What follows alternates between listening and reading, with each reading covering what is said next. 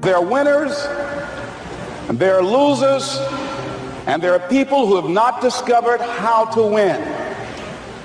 And all they need is some coaching.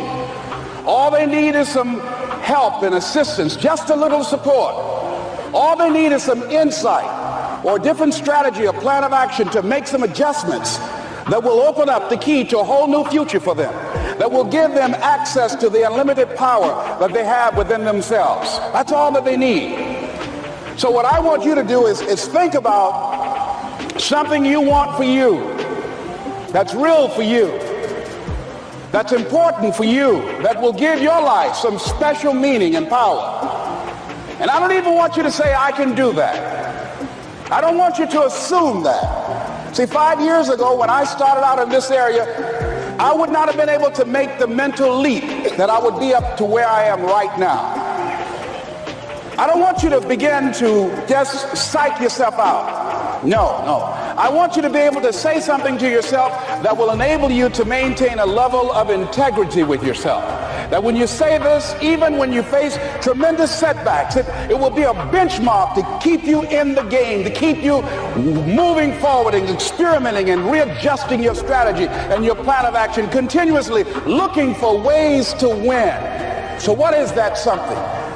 When you got an idea you want to move on, you might not have the money, you might not have the education, you might not have the support or the resources you need. What is that something that can keep us going, that will enable us to act on our dream? What's one of those keys that will begin to help us to discover the secrets to our dream? Here's what I want you to repeat after me, please, with power and conviction. Say, it's possible. It's possible. That's all I want you to do when you look at your dream. Just say to yourself every day, it's possible. Just say that every day to yourself, it's possible. Because what does that do? See, it begins to change your belief system. See, the way in which we operate, ladies and gentlemen, it's a manifestation of what we believe, what's possible for us. Whatever you've done up to this point, all that it really is a duplication, it's a reproduction of what you believe subconsciously that you deserve and what's possible for your life. Most people operate out of their personal history, out of their memory, things they have done, things they've experienced, things they've seen, things that they have observed. What I'm suggesting that you operate out of a larger vision of yourself. I want you to see yourself doing what you want to do, experiencing what you want to experience, having what you want to have, doing what it is that gives your life some meaning and value. Operate out of your imagination, not your memory.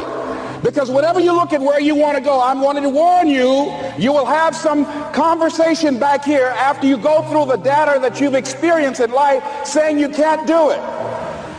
And so what you want to begin to do is ignore that inner conversation.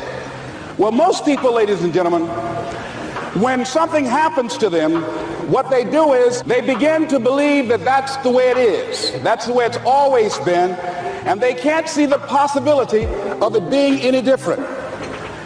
Example, before April 1954, the common belief, the universal belief, because it had been tried again and again and again and people had failed, the belief was that man was not physically capable of breaking the 4-minute barrier, that he could not run a mile in less than 4 minutes. That was the belief on the planet. It had never been done. But here's what happened, ladies and gentlemen. Roger Bannister came along and he broke the 4-minute barrier. Now here's what's significant about that. Since that time, up to this day, over 20,000 people have done it, including high school kids. What changed? 20,000 people, what changed? Here's what happened when they got on the track. They knew it had been done. And because they knew it had been done, there was a new belief about this barrier, about this goal that was unreachable. And those 20,000 people got in a race believing, knowing in their heart that someone had done it, that it's possible, that they could do it. And I'm saying that if you know anybody that had some goal, some dream, something they wanted to do, And they did it, the nice thing that you know in your heart that if someone has done it, then you can do it. It's possible. And that if someone can make their dream become a reality, that it's possible that you can make your dream become reality. And so as you begin to look at where you want to go, beginning to embrace that, it's possible. I'm blessed and highly favored. I've got a lot going for me. I got some good stuff in me. And it's possible that I can bring my greatness out here in the universe.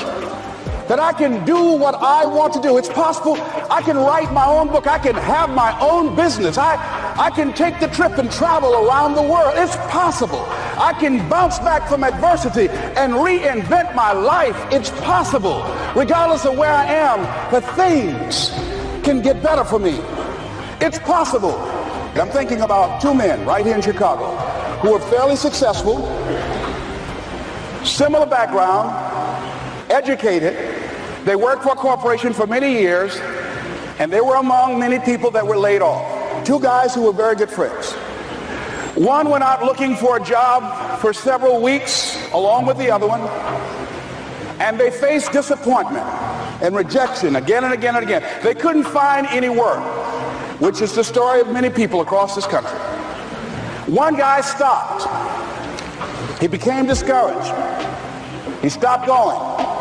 He stayed home looking at television, became very argumentative and toxic with his wife, drinking beer, getting on the phone, talking to his other negative, unemployed friends.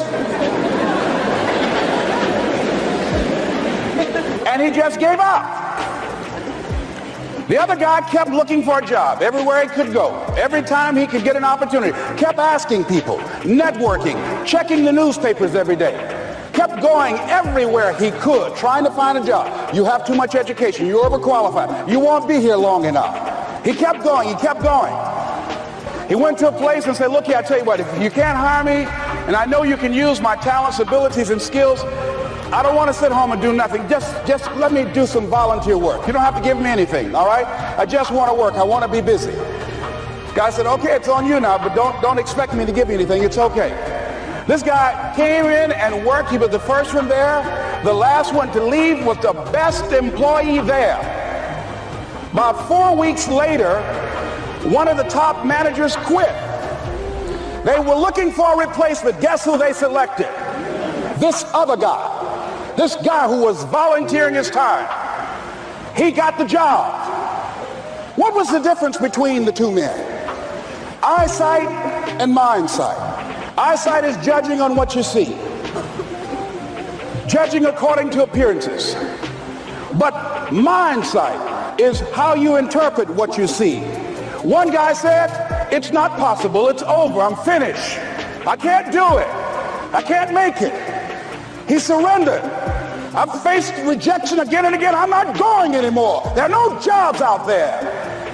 But this other guy, he felt that in spite of the no's and rejections, in spite of how bad the economy is, in spite of what the newspapers are saying, that it's possible that somebody somewhere will give me a job. He just kept going, thinking it was possible.